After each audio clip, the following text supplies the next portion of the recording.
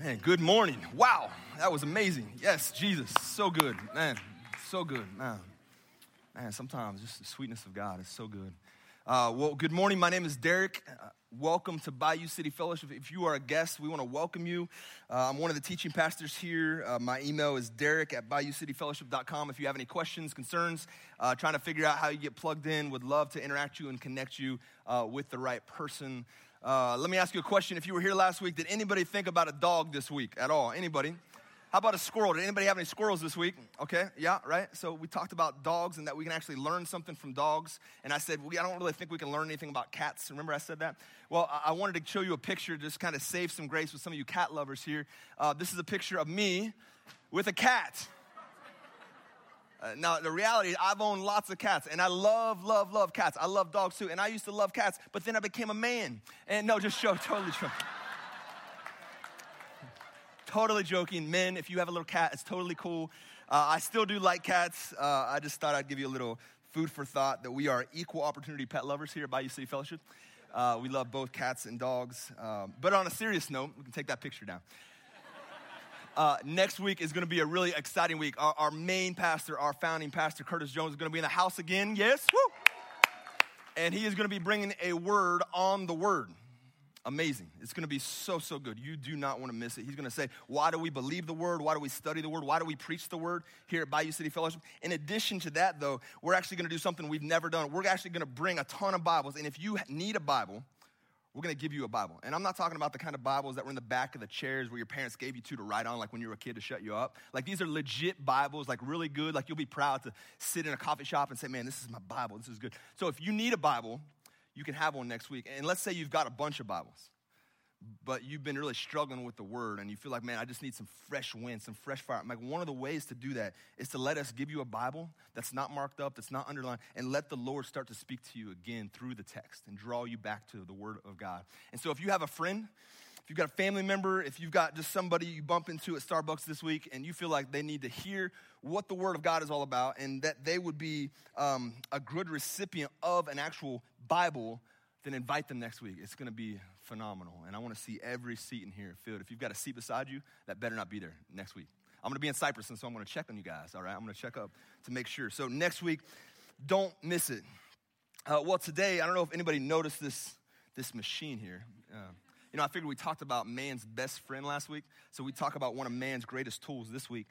This is a chainsaw. Now, I really like chainsaws a lot. One summer, I was on kind of a mission trip between years in college with Campus Crusade for Christ. Anybody been to Cru before? Yeah, a few Cru people in here. So I went to a summer mission in Ocean City, New Jersey, and we ministered on the boardwalk, but we also got full-time jobs, and that was really our evangelist type thing that we reached out to the community. And so I had a full-time job where I got to wield a chainsaw.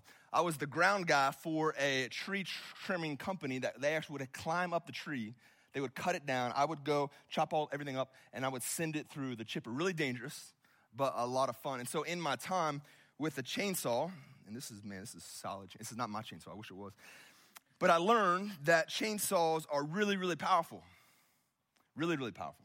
They can get a lot done in a short amount of time. But also what I learned is that one of the keys to having a good chainsaw is keeping the chain sharp and all the blades on it. So we're going to talk about this at the end, so I just wanted to tell you why it's up here. It's not some bad horror movie that's getting ready to happen. It's a legit thing that we're going to visit here at the end of the service. But since we're going to be talking about the Word of God next week, I want us to look at a piece of Scripture in Acts chapter 8. So if you have a Bible, go ahead and turn there. Acts chapter 8, just an powerful story of how the Word of God moves. So we're going to get to there, but the book of Acts is literally one of my favorite books in the Bible. I mean, it is so good. It's like if you had a GoPro on a disciple, like that's what it looks like if you read the book of Acts. Like everywhere they went, like we capture it. Like what happened in the upper room, like we get to see what actually happened in that upper room. It's like they're wearing GoPros. And so I love the book of Acts because it takes our theology, this is what we believe, and we see this is what it actually looks like to hit the road, to actually give some flesh to all the ideas that we have about who God is. We see it laid out in Acts, and that's why I love it. Now, we're going to be in chapter 8. Now, in chapter 7, there was this guy named Stephen, and he was chosen to be one that preached the word of God. And he's preaching the word of God to a bunch of Jewish leaders, and they don't like what he's saying. And so they get really worked up, and they think he's speaking heresy, undermining what they believe. And so they go and they actually decide they're going to kill Stephen. And so they get a bunch of stones and they kill Stephen in the middle of the city.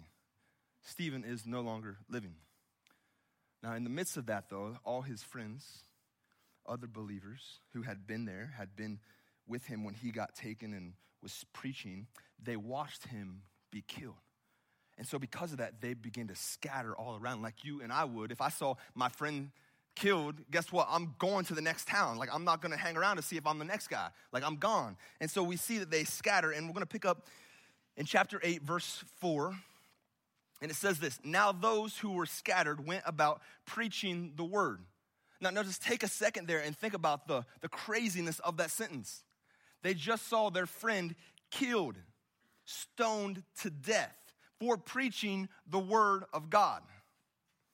And then it says they scatter like you and I would, but they don't scatter to like get in a locked room somewhere or underground. No, they scatter and they preach with boldness the word of God. I mean, look at the conviction that these guys had for this Jesus and the story of Jesus in the kingdom of God. They were willing in the face of death, even after seeing death, to continue to proclaim the word of God. And then verse 5 says, Philip went down to the city of Samaria and proclaimed to them the Christ. And so we come upon Philip, and he is doing the same thing. He was one of those that was scattered. He's preaching the word of God. He's preaching Jesus, the truth of the kingdom in Samaria. Now, I want to introduce you to Philip because Philip is not the disciple Philip. This is not the one that has said, hey, Nathaniel, come meet my Jesus. This is not the disciple Philip. This is Philip the evangelist. We found out in Acts chapter 21 when some people were going to his house, it's the house of Philip the evangelist. So this is not Philip the disciple, clearly dictate here. But we meet Philip one page over in chapter 6. If you have your Bible, go ahead and flip over to chapter 6. I think it's important for us to know about this guy that we're going to read today. So in chapter 6, there's all of these believers, and they've gathered together, and they're realizing that there's too much work for them to do, and they've got to start getting organized, okay? And so they say, hey, we need to separate some people to serve the body, but we also need to separate some men, 7 specifically, to go and preach the word of God, the truth of God, the kingdom of God. And so they say, we're going to set apart 7 men, and this is how they chose the 7 men. It says, therefore, in chapter 6, verse 3, therefore, brothers, pick out from among you 7 men of good repute, full of the Spirit, Holy Spirit, capital S, and of wisdom, whom we will appoint to the duty of preaching the word of God. We find out then in the next verse that Philip is one of those 7, along with Stephen, the guy that was killed. And then we get down to verse 7. It says, the word of God continued to increase, and the number of disciples multiplied greatly in Jerusalem, and the great many of the priests became obedient to the faith. And so as we read this story about Philip, I want us to recognize there's 3 things that we know about Philip. Number 1, he's a man of good reputation. Number 2, he's a man full of wisdom. Number 3, he's a man full of the Holy Spirit. Now, men, I don't know about you, but I don't know like if there's a better list besides maybe love could be up the top that you would want to be known for in your life. To be a man of wisdom, to be a man who is full of the Spirit and has a great reputation. I mean, great. So we see this man is a phenomenal man. He's a man who was set aside to preach the gospel, the good news, the kingdom of God, that Jesus is king and he's setting up his kingdom. Now flip back to chapter 8 and we're going to read a little bit more about Philip. So he's preaching Christ, Jesus, verse 6. It says, and the crowds with one accord paid attention to what was being said by Philip when they heard him and saw the signs that he did. For unclean spirits, crying out with a loud voice, came out of many who had them, and many who were paralyzed or lame were healed. So there was much joy in that city. Now, there's a ton here that we can learn. So, number 1, it says that the people were listening. Listen, if Philip showed up, you would be listening. You may not listen to me, but you would listen to Philip. Because Philip, he did 2 things. He preached the truth of God unashamedly, who Jesus is and why should you care. But he also had these signs and wonders that followed everywhere he went. And so it was the combination of these 2, the word of God and the Spirit of God, that brought joy to the city. Now, how many of you know there is joy in a city when the word of God is preached and it's received and salvation happens? There's plenty of joy, right? We know that there's joy in heaven at least. Maybe we're not laughing, but in heaven they're celebrating when a person who doesn't know the Lord comes to know the Lord. But how many of you also know when the kingdom of God, the reality of heaven, breaks into our world where people are healed, where people are set free, where people come to know the reality of the kingdom life in this world, there is joy, amen? And so we see there's so much joy here. And later on we're gonna see that they believed the word. They believed the words that he was preaching, and it brought great joy. Now, I think we can learn a few things from Philip in this specific text. I first think that Philip gives us an amazing look of what it looks like to be an evangelist. What does it look like to tell people about God? And I see two things in this text. Number one, we see him, the classic model in the scripture is that you have the word and you have an encounter with God. He preached the word of God and people encounter the presence of God. We see the proclamation of the word and the power of the Spirit. We see the truth and the Spirit. You see, it's this twofold combination that we consistently see throughout the scriptures, and what we see oftentimes is it brings about salvation. The word of God, the truth of who Jesus is, coupled with the presence of God, His Holy Spirit moving and bringing in the kingdom. This is what we see as our model for evangelism, and we see this first and foremost in Jesus. This was not new, like a new track that Philip put together and said, go hand this out. Like we see this model in Jesus. So flip over to Matthew chapter 9. We're going to see Jesus, our example, function in this way when he is proclaiming the kingdom and evangelizing. Chapter 9, verse 35. It says, and Jesus went throughout the cities and villages, teaching in their synagogues and proclaiming the gospel of the kingdom and healing every disease and every affliction. Like, do you see the combination there that is so powerful? It's the word of God, the truth of God, coupled with the manifestation of the presence of God. That's what we see continuously in Jesus' life. It's twofold. It's not one or the other. It's both. And this was not just for Jesus. If you skip over to chapter 10, you see his disciples. Look at chapter 10, verse 7. And Jesus is telling them, he's sending out the 12, and he says, and proclaim as you go, saying, the kingdom of heaven is at hand. Heal the sick, raise the dead, cleanse the leper, cast out demons. Do you notice the combination? It said, proclaim the kingdom. That's the truth of God. Who is Jesus? The good news. The king is king. And his kingdom is breaking this world. And not only tell them, but then show them what it looks like. Let people experience the presence of God. And we see this throughout scriptures. You can go anywhere in this, and you're going to find the combination of the truth and the Spirit. And so what I see is the effect of the Word of God coupled with the Spirit of God is powerful and transformative. And it leads us to seeing heaven break into our normal, everyday lives. And if you desire to be a disciple of Jesus, that means that you're going to go and make disciples. Listen, it's not my job to make disciples at your work. Like disciples make disciples. Those that want to follow Jesus in his footsteps, you're going to see other people come to know Jesus in your life, whether that's at your work or whether that's in your home or with your family. Like we should be seeing that. And so if we want to be effective disciples, we can't get around the fact that it requires us to have the Word of God, truth, but also the Spirit of God. You can't have just one or the other. It requires both. We're going to see the effects of this in Acts. So flip back to Acts chapter 8.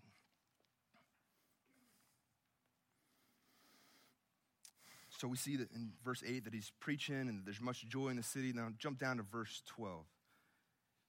It says, but when they believed Philip, as he preached the good news about the kingdom of God in the name of Jesus Christ, they were baptized, both men and women. So he preaches the good news, the truth of God, the word of God. They receive that, they believe it, and then they are baptized. It's beautiful. Verse 13, even Simon himself believed, And after being baptized, he continued with Philip, and he, seeing signs and great miracles performed, was amazed. Now, Simon, who is Simon? Now, right before this, and we're not going to read it, but Simon was a magician. Not like I'm going to show you this and I'm going to show you over here. He wasn't quick with his hands. He was literally a magician operating with spirits that were not from the Holy Spirit. You get my drift? Like he had some abilities and power that was not from God, and he was doing some amazing things. And people were looking at him because he was a powerful man. And the scripture says, 13, even Simon believed. Now, this should be an encouragement to somebody in this room, and somebody better tell me an amen, because I know you have an even Simon in your life. How many of you have an even Simon that you were praying for salvation for? I do. And so here's the encouragement today. Even Simon believed. Amen? So what I see in Simon, a man who was really in cahoots with Satan, operating in the spirit of Satan, he has an encounter with God, and it changes everything he believes. Let me tell you, the even Simon in your life is one encounter with God away from salvation. So I don't care how far your son is from knowing the Lord. I don't care how far your mama is from knowing Jesus. I don't care how terrible of a boss your boss is. Listen, if Simon believed, so can they. So I want to encourage you this morning, because maybe you're a little disheartened and say, man, I'm not seeing. Let me encourage you to keep praying, keep believing, and keep on loving them. Because even if Simon believes, so can the person in your life. And so please continue this week. Maybe just ask, Lord, what does it look like for my even if Simon? Maybe even write their name down right now. If you're thinking of somebody, write their name down and say, God, even if Simon, that means even if this person, even Simon believed. Like write that down, pray for that. I do believe that God is going to bring some things this week to fruition that we've been praying for a long time. And so what we see here is something very fascinating. We see that this group of people, these Samaritans, they have heard the word of God. Philip is an amazing preacher. You guys would show up early, actually, if he was preaching here. He's amazing. And so you see that he preached the word of God, the truth of God. So they also received the word of God, the Samaritans did. And then they went so far as they believed and were baptized. They heard the word. They received the word. They knew the word.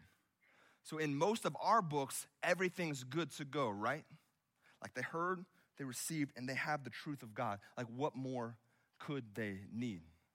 Maybe you're thinking that way today, and I think you're going to find this very interesting, what happens next. So skip down to verse 14. It says, now when the apostles at Jerusalem heard that Samaria had received the word of God, they sent to them Peter and John. Now let's stop right there. So there was a group of apostles that had been with Jesus, and they are still in the city. They have not spread out because they're mourning actually for Stephen. They're laying him to rest, and they're mourning over him. And they hear the word that Philip preached, and people receive the word of God. And so they send their two best. They said, man, we're excited. Let's send Peter and John, the two leaders. Let's go send them to these people, and we're going to find out why they sent them. So they sent Peter and John. Verse 15, they came down and prayed for them that they might receive the Holy Spirit. For he had not yet fallen on any of them, but they had only been baptized in the name of the Lord Jesus. Then they laid their hands on them, and they received the Holy Spirit. Do you see what happened there? Philip preached the word was received. They knew the word of God. They knew the truth of God, but the disciples, the one who had walked with Jesus, had followed Jesus. They're like, hey, that is great, but we got to get there because there's something else that you need. Listen, this is going to mess with some of your theology today, but the disciples show it. Jesus shows it, that the word is not meant to stand alone.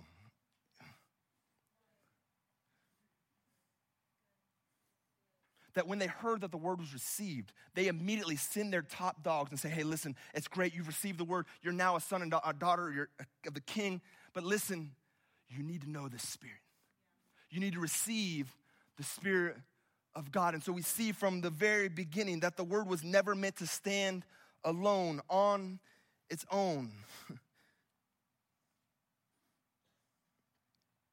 The word cannot be a substitute for God. The word of God cannot be a substitute for God himself.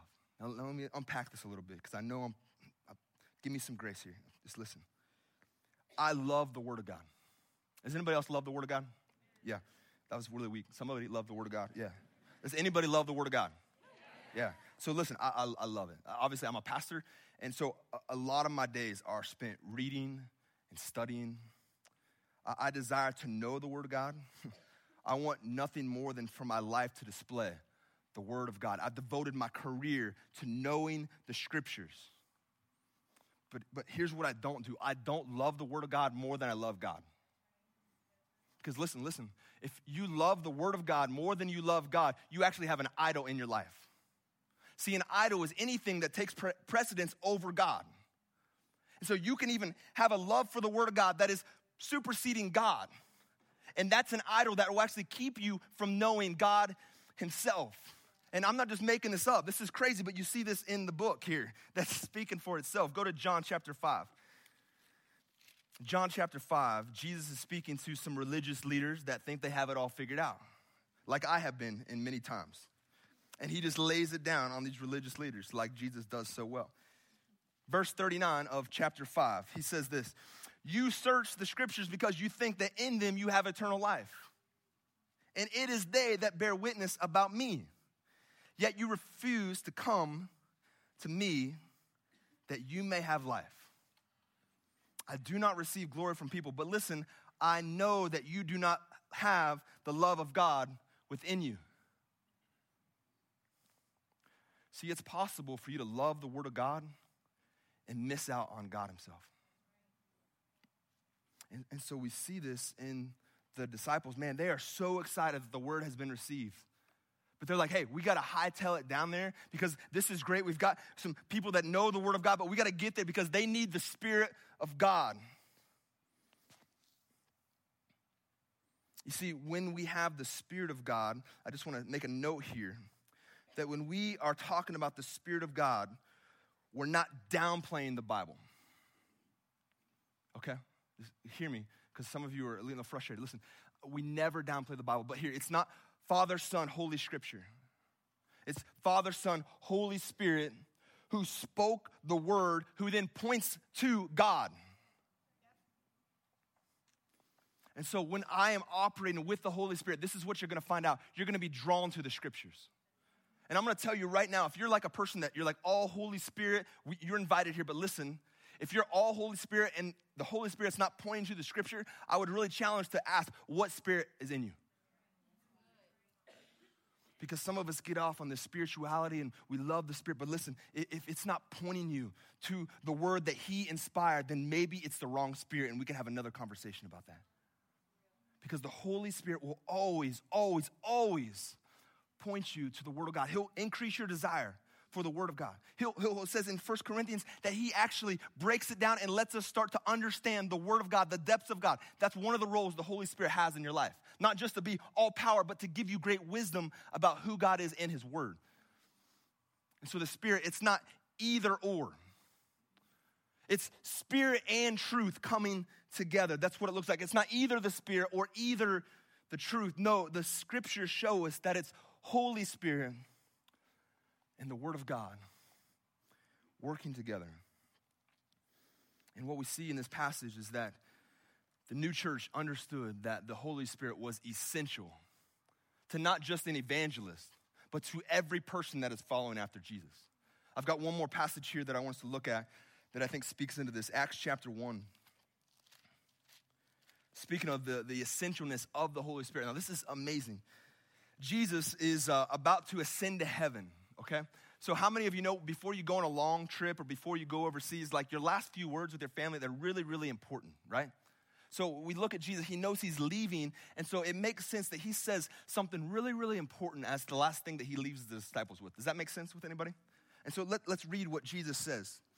Verse 4 of chapter 1, it says, "And while staying with them," Jesus staying with the disciples, he ordered them, didn't ask them, didn't say, hey, this would be nice. He ordered them not to depart from Jerusalem, but to wait for the promise of the Father, which he said, you heard from me, John baptized with water, but you will be baptized with the Holy Spirit not many days from now. So just take in a context, a moment of what the scripture is saying. He's talking to the disciples. They had been with him. They saw his crucifixion. They saw his resurrection. They have spent days with him on the other side of the resurrection, walking around with Jesus. They knew the kingdom of God. They knew the word of God, which was Jesus. And he says, wait. Don't run in there with just the word of God. No, wait for the Spirit of God that's going to come to you not many days from now. You see, Jesus is the biggest proponent of the Holy Spirit in the Bible. He said, wait. Verse 8 says, it is not for you to know the times or the seasons that the Father has fixed by his authority. But listen, but you will receive power when the Holy Spirit has come upon you, and you will be my witnesses in Jerusalem and all Judea, Samaria, and the ends of the earth. Listen, Jesus knew we could not fulfill the Great Commission apart from the Holy Spirit. Even with the word of God, we could not fulfill the Holy Scriptures saying that we will go to the ends of the world. Every tongue will confess. Every tribe will hear the good news apart from being empowered and equipped with God, the Holy Spirit. So what I see is we got to stop thinking we've got to be in one camp or the other. God is not a God of disunity. He's a God of unity. And the Spirit is a spirit of unity. And he says, listen, there's no rivalry between the Word of God and the Spirit. Listen, the Spirit wrote the Word of God. He brings it to life. As a church, we should be a church that's so full of the Spirit and so full of the Word that we are a great mesh. Because that's biblical. One or the other is not biblical. Spirit and truth is biblical. Now, I told you I would get back to this, so here we go. Chainsaw, man's second best friend. There was a man who once bought an amazing piece of property. Phenomenal location, great access, phenomenal piece of property, but he had to pull out his 401k and spend all his money to get it, okay? And this property, though, it was so great, but it had some massive trees on this property, and they weren't just softwood like pines. They were hard wood. Big, gnarly things all over the place. It made the value of the land really low. And so this guy knew he had to clear them out, but he didn't have any money left to have somebody do it. And so he's like, well, I guess I've got to go clear out the land. And so he went to the hardware store and told the owner his situation. And the guy's like, I know exactly what you need. You need a chainsaw. Every man needs a chainsaw, all right, ladies? He said, you need a chainsaw to do what you're trying to do. And so he's like, all right, give me a chainsaw. Let me know what I'm supposed to do. And so he brings out this chainsaw. And he's like, this is going to cut down a lot of trees. It's so good. And he's like, let me tell you one thing. It's really, really important that these teeth on this chain stay really sharp. Do you hear me, young man? Like, it's important that these chains stay sharp or you're not going to do a lot of work. Sharp chains. And this is how you do it. And he showed him how to file down, which direction, which angle. And the landowner said, okay. And so he took his chainsaw and he went back home. And the next morning he wakes up really early before dawn and he gets to his land. He's like, I'm going to work so hard today. And he works for all day long. He gets to the end of the day. It's kind of getting dark out. And he's like, well, what have I done? And so he looks around at the work that he's done. And he sees that he's only cut down 2 trees. And he's like, man, that doesn't make sense. I thought the guy that sold me this thing said I could cut down a lot of trees. Last time I checked, 2 trees is not a lot of trees. So he was disappointed. He was frustrated. So he went back the next day, took his trusty chainsaw, and he went to the owner and said, hey, you said I could cut down a lot of trees. And the guy said, you're right, son. I only cut down 2, and I worked all day long. What's the problem? He's like, oh, I have no idea. That's crazy. Let me have it. And he took the chainsaw and gave it to one of his workers, and the guy took it in the back and started checking it out. And so they're sitting there having some small talk, and the owner of the store is like, hey, did you remember to sharpen your chain? And he's like, yeah, my number one priority that day was to sharpen the chain. Every few hours, I would make sure the chain was sharpened. So yes, I sharpened the chain. It's not the chain. And so the guy brings the chainsaw back out, and he says, hey, everything looks good to me. I don't know what your problem is. Like, go try it again.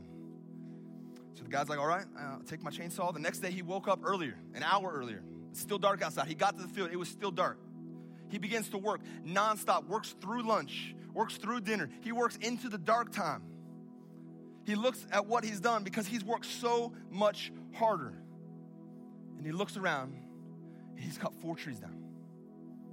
He's like, that doesn't make any sense. Like, I've worked so hard, sweated so much, ground my teeth. I got calluses to prove it. Why have I only cut 4 trees down? So he's super disappointed, at the point of giving up, frustrated. So he takes this back the next day, and he goes into the shop really just ticked off. And he looks at the shop owner. He's like, hey, what's the problem here? You said this thing could cut a lot. I worked all day long, and I only cut 4 trees down. What's the problem? I want my money back. And the shop owner is super confused. So he says, son, give me that chainsaw. He looks at it. The chain is super sharp. You did that right. Then he grabs the cord and he pulls it and he starts it. And as soon as he starts it, the landowner jumps back. His eyes are huge and he covers his ears. And he said, what did you just do? I didn't know I was supposed to turn it on.